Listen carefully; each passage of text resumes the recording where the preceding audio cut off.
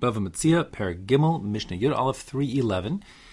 And the basic point of our Mishnah here is coming to discuss when and if a shomer is entitled to use money that was given to him for safekeeping, and if he is allowed to use it, then what standard of care is he expected to keep and when is he liable? So, the basic principle that governs this Mishnah is if they didn't speak out whether or not the shomer is permitted to make use of the money that's been entrusted to him, so then it would be basically inferred from what's normal and based on the circumstantial evidence that we have to work with.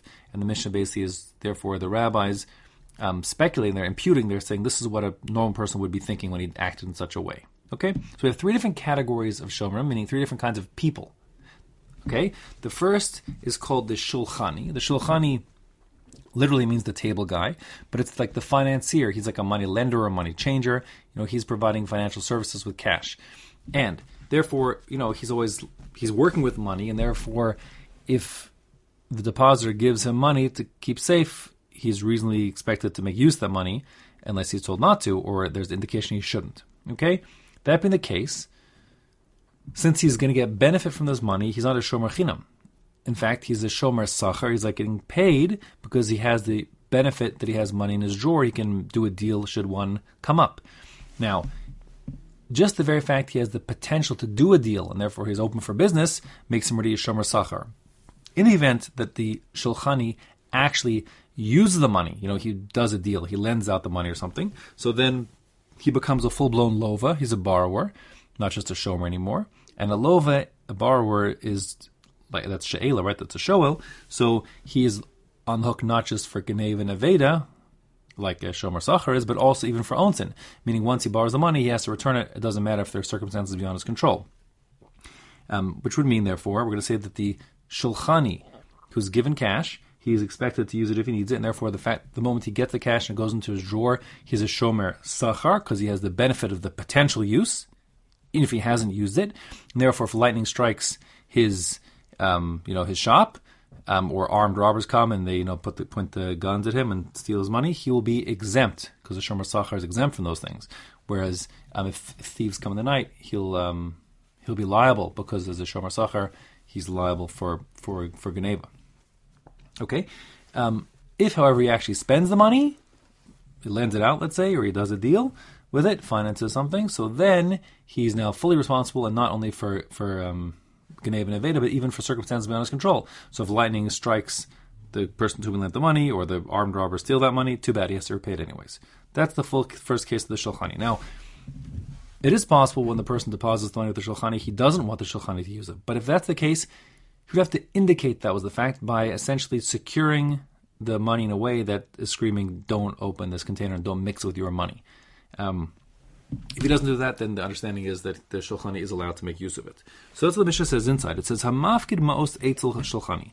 If one deposits money for safekeeping with the shulchani, the financier, the moneylender, im tzururin, if it's bound up, and all money really is kept in sort of like a handkerchief tied up, but here this is being bound up in a way which is screaming, do not open me. That means, let's say, for example, there's like a wax seal on it, or there's a special unusual knot that would scream, oh, someone's tampered with this, that kind of thing. So maybe even Bisman Hazeh, maybe it'd even be just a sealed envelope, because that's not for opening. Okay? So that being the case, lo yishtamash behen. The money lender is being told, don't open this, but the fact that it's sealed shut in a way that it's like tamper evident. And that being the case, lefikach im avdu eno chayav b'achrayusan. Should it get lost or stolen, he won't be responsible for the replacement, because he's a shomer chinam. But if mutarin, and this is confusing, the word here mutarin means untied, which means that the way in which the money is secured in the handkerchief is not a way that's like very secure. Even if it has like a bow tie, but the point is it can be opened very easily. Kind of the equivalent maybe of an envelope. If you take an envelope and you fold it in on itself, so it's closed, the money is inside the envelope, but it can get into it very easily, that kind of thing. So that's screaming, here is the money in the envelope, but if you need it, you're welcome to take it out. That's the same as if the money's in the container, which is like not sealed. You can take it out. So therefore, yishtamash behen, he is permitted to use them. And then, like I said before, lefikach im avdu chayav b'achrayusan, should they get lost or stolen, he'll have to replace the money because he's a shomer sachar. Again, that's all before he even uses the money. If he actually uses the money, he's a shoel, and he's obligated not just for Genev and Aveda, but even for circumstances beyond his control. That's case number one. Case number two is Eitzel Bal Habayis. The depositor gives money to his friend, who's just a regular householder, to keep in his household. Now, the assumption of the Mishnah is people don't have much use for cash. People don't need to spend cash very much. That was the nature of the economy in the Mishnah period.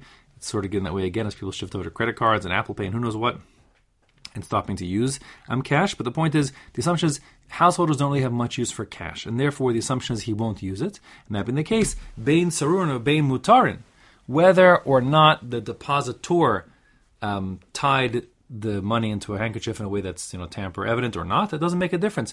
Lo yishtamash behen. The assumption is that the depositor did not intend for the householder to use it, and therefore he may not use it. And that being the case, lefikach im avdu eno chayav b'achriyusan.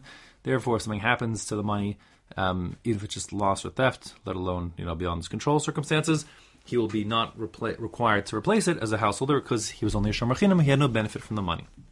Now, as there's a middle case. The middle case is the chenvani. Now, the chenvani is the shopkeeper. So, you have a machlokas here. The machlokas is basically revolving around just how much a chenvani needs cash. I don't think we can really, without having lived in the 2nd and 3rd century, Mishnah periods, I don't think we can really get our head around this Mishnah exactly how it worked. But the gist of it is that people didn't use cash very much in terms of dealing with their customers. They kind of had, they kept a tab, and most of the stuff was done on credit. So since you don't need small change very often, the assumption is that the chenvani would have no use for the money, and therefore it's implicit when I'm giving the money to him, he's not going to use it. Okay? On the other hand, the chenvani does have to, buy his merchandise. If something good comes up, he finds it, he finds some cheap, way to buy potatoes cheap. He's sure going to buy those good potatoes to sell in his shop. So therefore, they do use money sometimes. The question is, they use money sometimes. It's more than the Bal Habayis. It's less than the shulchani, the financier, the moneylender, and therefore, how should we look at the shulchani, at the chenvani, the shopkeeper? So it's a machlokas.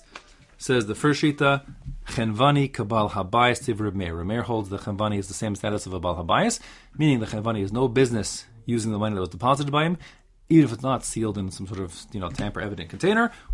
But Rabbi Yehuda Omer chenvani kashulchani. Rabbi Yehuda says no. The chenvani is expected to make use of the money, and therefore, unless it's sealed in a way that's screaming, "Don't open me," he's expected to use it, and therefore he's a shomer sachar because he can do a deal and buy cheap potatoes if he finds them. And that being the case, he will be liable for geneva and aveda. And the halacha is like Rabbi Yehuda, meaning that the chenvani does have the expectation he will use it, and therefore he is a shomer sachar.